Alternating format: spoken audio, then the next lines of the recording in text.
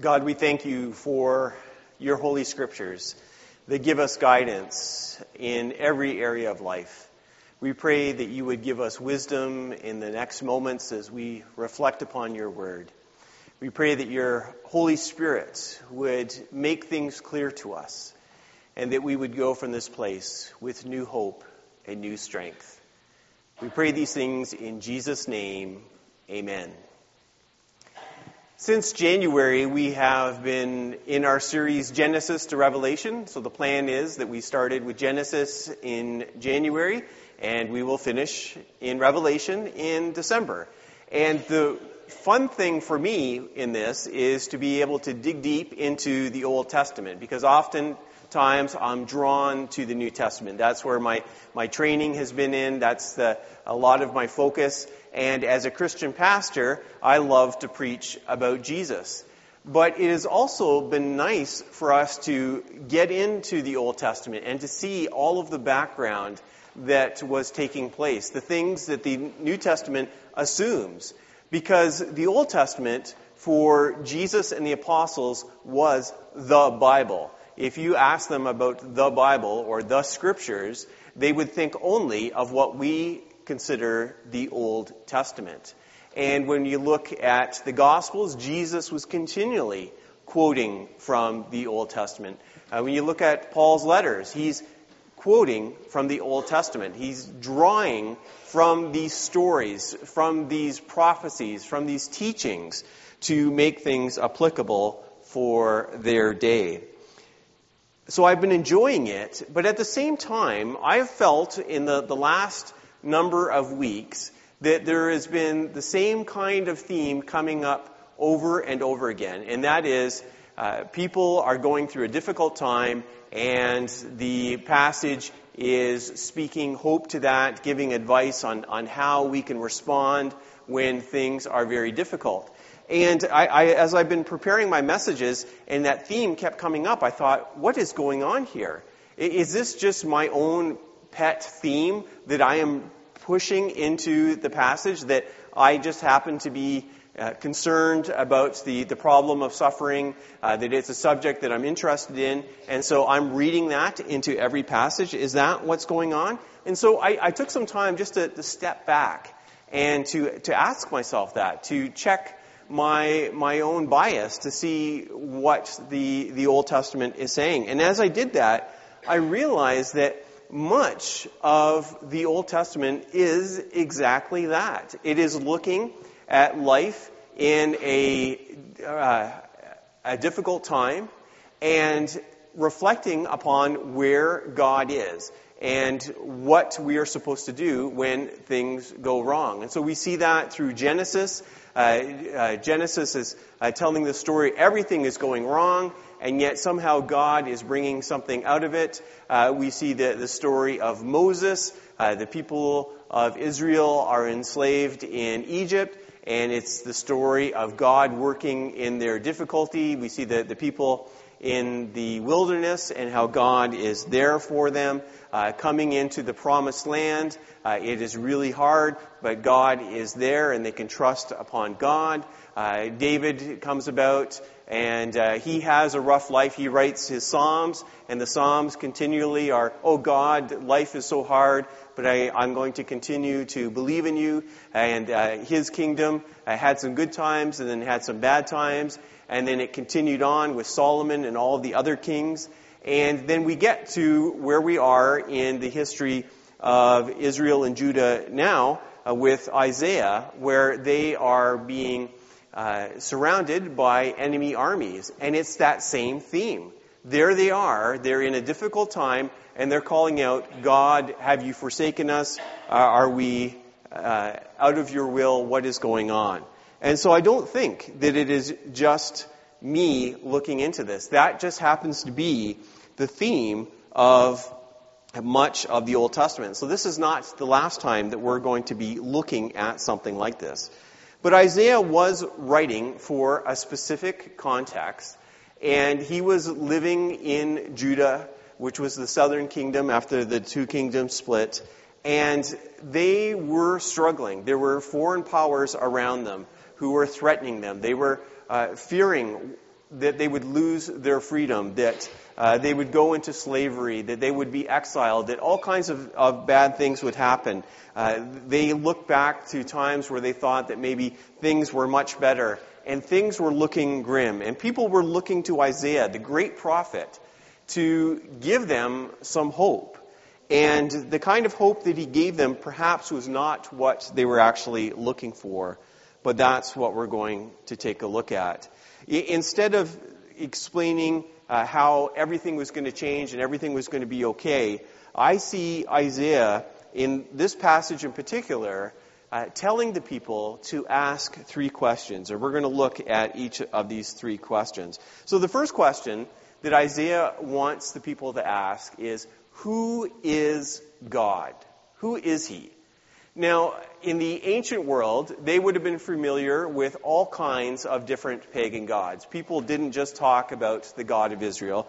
There was lots of gods. All of the nations around them had their own gods. In fact, all of those nations had multiple gods. Israel was alone in having just one God. And they would have been familiar with the stories of these gods. And these stories had to do with how these gods were born, how they may have had a family, how they took a spouse and may have had children, how they interacted with other gods, how they had warfare against each other, sometimes that they had warfare against humans, and so on. There's all kinds of detailed mythologies about where these gods were coming from. But the God of the Bible was different. We actually don't have anything like that. There's no mythology that goes along with the God of Israel. We have nothing in comparison to these pagan myths that existed around them. There's no story about how the God of Israel came about or anything like that. And that is what sets the God of Israel apart. And so when we ask, who is this God? The one way that Isaiah answers this is that he is the creator God. And this is very unique because this is not what the people around them would think of when they thought of their gods. Most of the gods that they worship were not a creator God. That the world had been created before, and these gods just happened to find themselves on the same planet that humans were on, and they were dealing with whatever was going on that planet. They were not the ones responsible for that planet. If they did have a creator God, that creator God might have already died, or that creator God was completely impersonal, and it was no one that anyone would ever have a relationship with. Things were always left to these other gods. But Isaiah is reminding them that that's not the case.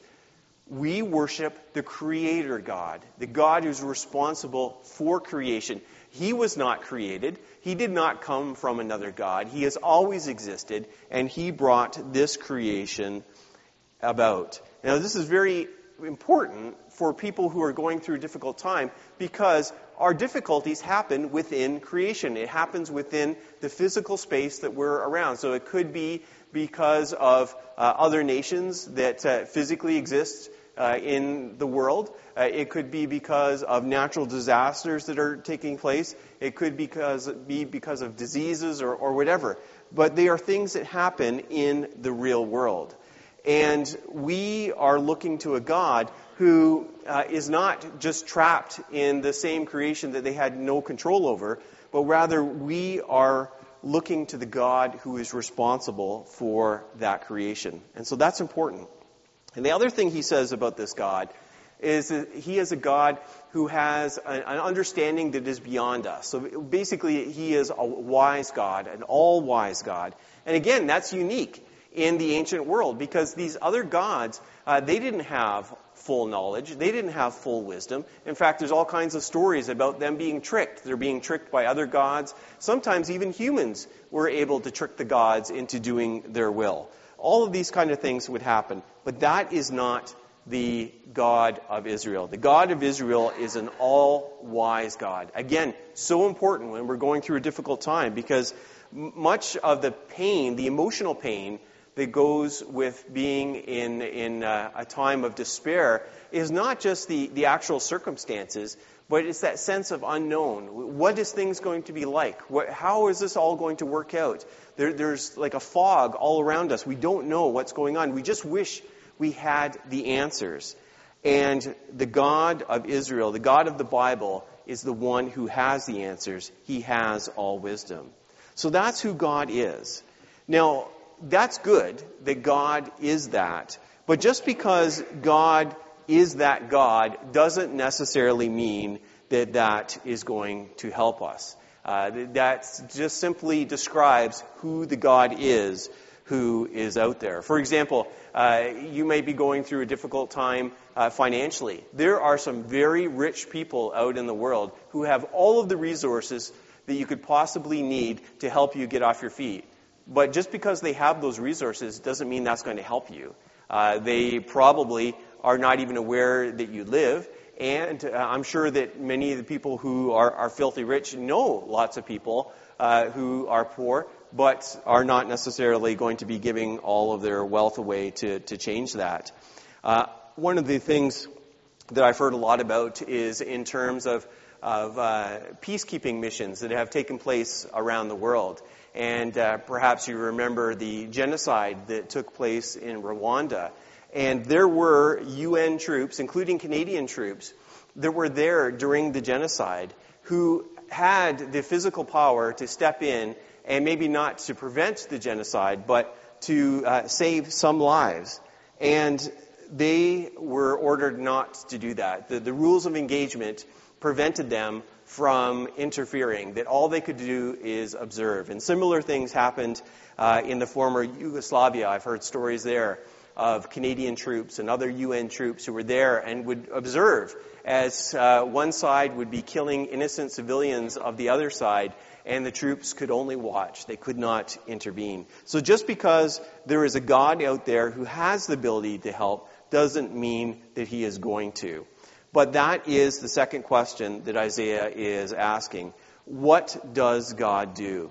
What can we expect from this God? Well, basically what he focuses on is that this is a God who gives strength to the weak. That is the emphasis over and over again. Not the changing of circumstances. We might want that. We might want a God who we could just call and say, okay, God, something bad has happened. I am going to put my official prayer in, and I expect those circumstances to change completely now. I want it now. This is it. I've put my order in, and I expect it to take place. But that is not usually what happens. Now, I have heard many answers to prayer. I've experienced many answers to prayer where circumstances have changed. But I wouldn't say that that is the usual thing. Over and over again, it is more the giving of strength. And our own experience has been as parents of children with autism. When we look at our experience there, we've had people who came to us, some of our Christian friends, who said, well, why don't you just tell God to take their autism away and then you're fine? And it doesn't work like that. But that's not to say that God abandoned us. I never had a sense that God abandoned us in that. We found that God gave us strength. So there are times now where we'll look back at the way things were, say, 10 years ago or even longer, and we look back and think, how did we survive that? Like, that is beyond what we know we have as parents. And yet, God was with us. He was the one who gave us the strength to do that. He gave us the encouragement. Now, he does that through many different ways. Sometimes it's just supernaturally filling you with strength. Sometimes it's bringing other Christians and non-Christians into your life as agents of strength and encouragement. It happens in all kinds of different ways.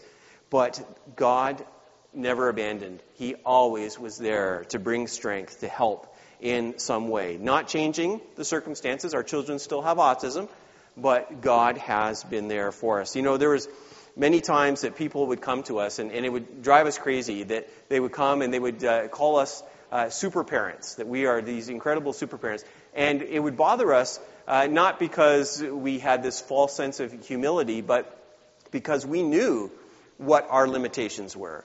And we knew that we had gone past those limitations, and there was a supernatural God who had brought us from one spot to the next, and that it wasn't because of us, but rather it was because of God. So that's the second question we have to ask. What does God do? But it's not just left there. There's a third question we need to ask, and that is, what does God expect from us? We might think that we have no role in this at all. All it is about God. God will step in, God will provide, and we are just passive. But we are not passive. God has an expectation for us. And here's the thing. It is both the easiest and the most difficult thing for us to do. It's easy in some ways because God does all the heavy lifting, according to this passage. It is God who is the God of creation, the God who gives strength, the God who is there to provide. He is doing all the work, it seems. But it is hard because the expectation is we are to wait upon the Lord.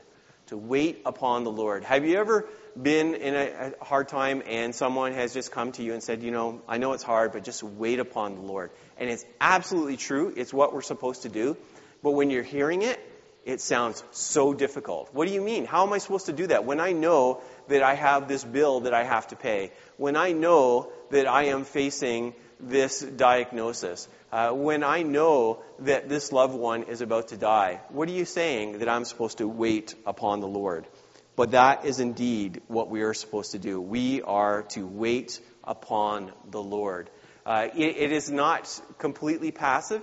It's about actively putting our trust in God, really believing that He is going to be there and to be present. And it also means not trying to take over. Last night at Amanda's message in the Saturday chapel, she gave a quote by Richard Rohr, and he was saying that the opposite of faith is not doubt. The opposite of faith is control. And I think that fits very well with what we're looking at in this passage. When we're in a difficult time, our immediate response is, what can I do to fix it? And of course, we should use our wisdom and the resources that God gives us. But we know when we're in a situation when we're beyond that. And if we're still at that point trying to rely upon our own strength, trying to take control over the entire situation, it is never going to work. We are just going to get more frustrated and more frustrated and more frustrated. We hit a point where we realize we need to wait upon the Lord. I'm not going to stand here and tell you that it is really easy to do. It is not easy to do, but it is the right way. It is the only way to get through. The Old Testament, as well as the New Testament, as well as our own experience, tell us that we are going to go through difficult times. And in a room with this many people, I know that there are people here who are going through hard times. Either it's happening to you personally, or you're witnessing it happening to your friends or to your family, and you're feeling kind of overwhelmed right now with all of the things that are happening. You're not in the exact situation of Isaiah, where there are enemy armies around threatening to tear down the walls and to exile you into another land, but you can identify with that. You feel like you are surrounded with difficult circumstances. I want you to ask these three questions. Even if it's hard to ask these questions, I want you to ask them. First of all, who is God? Who is the God that you worship, the God that you believe exists? What does this God do? It's one thing that He is able to do things, but what do we really believe that He will do? Do we believe He's the God who will always change everything and make everything comfortable every time we ask? Do we believe He is the God who completely ignores us and has no interest in anything that's going on? Or is He the God who gives strength to the weak? That He will help us to mount up on wings like eagles? Is that the God? Is that what God does? And finally, what does God expect us to do? And Isaiah gives us the easy and the hard answer. Wait upon the Lord. Wait upon the Lord. Even when things look the most difficult, even when it's the time where you think it's getting to the point where it's too late for any assistance to come, God will be there. And if you think that's hard, I want to encourage you that people have been struggling with this for thousands of years. And yet, each time, those who have waited upon the Lord have found that God has been there. God has been the one to give strength, to give encouragement, and to give peace. Let us pray. God, we thank you for who you are. We thank you for what you do. And God, help us to wait upon you. Lord, I think about the people in this building right now, especially those who are going through the most difficult of times, the ones who are really struggling with that call to wait upon the Lord. I pray that you would be there and give strength, give wisdom, encouragement. Surround people with others who will be your presence in their lives. Strengthen our faith when it is weak, and help us to mount up on those wings. In Jesus' name, amen.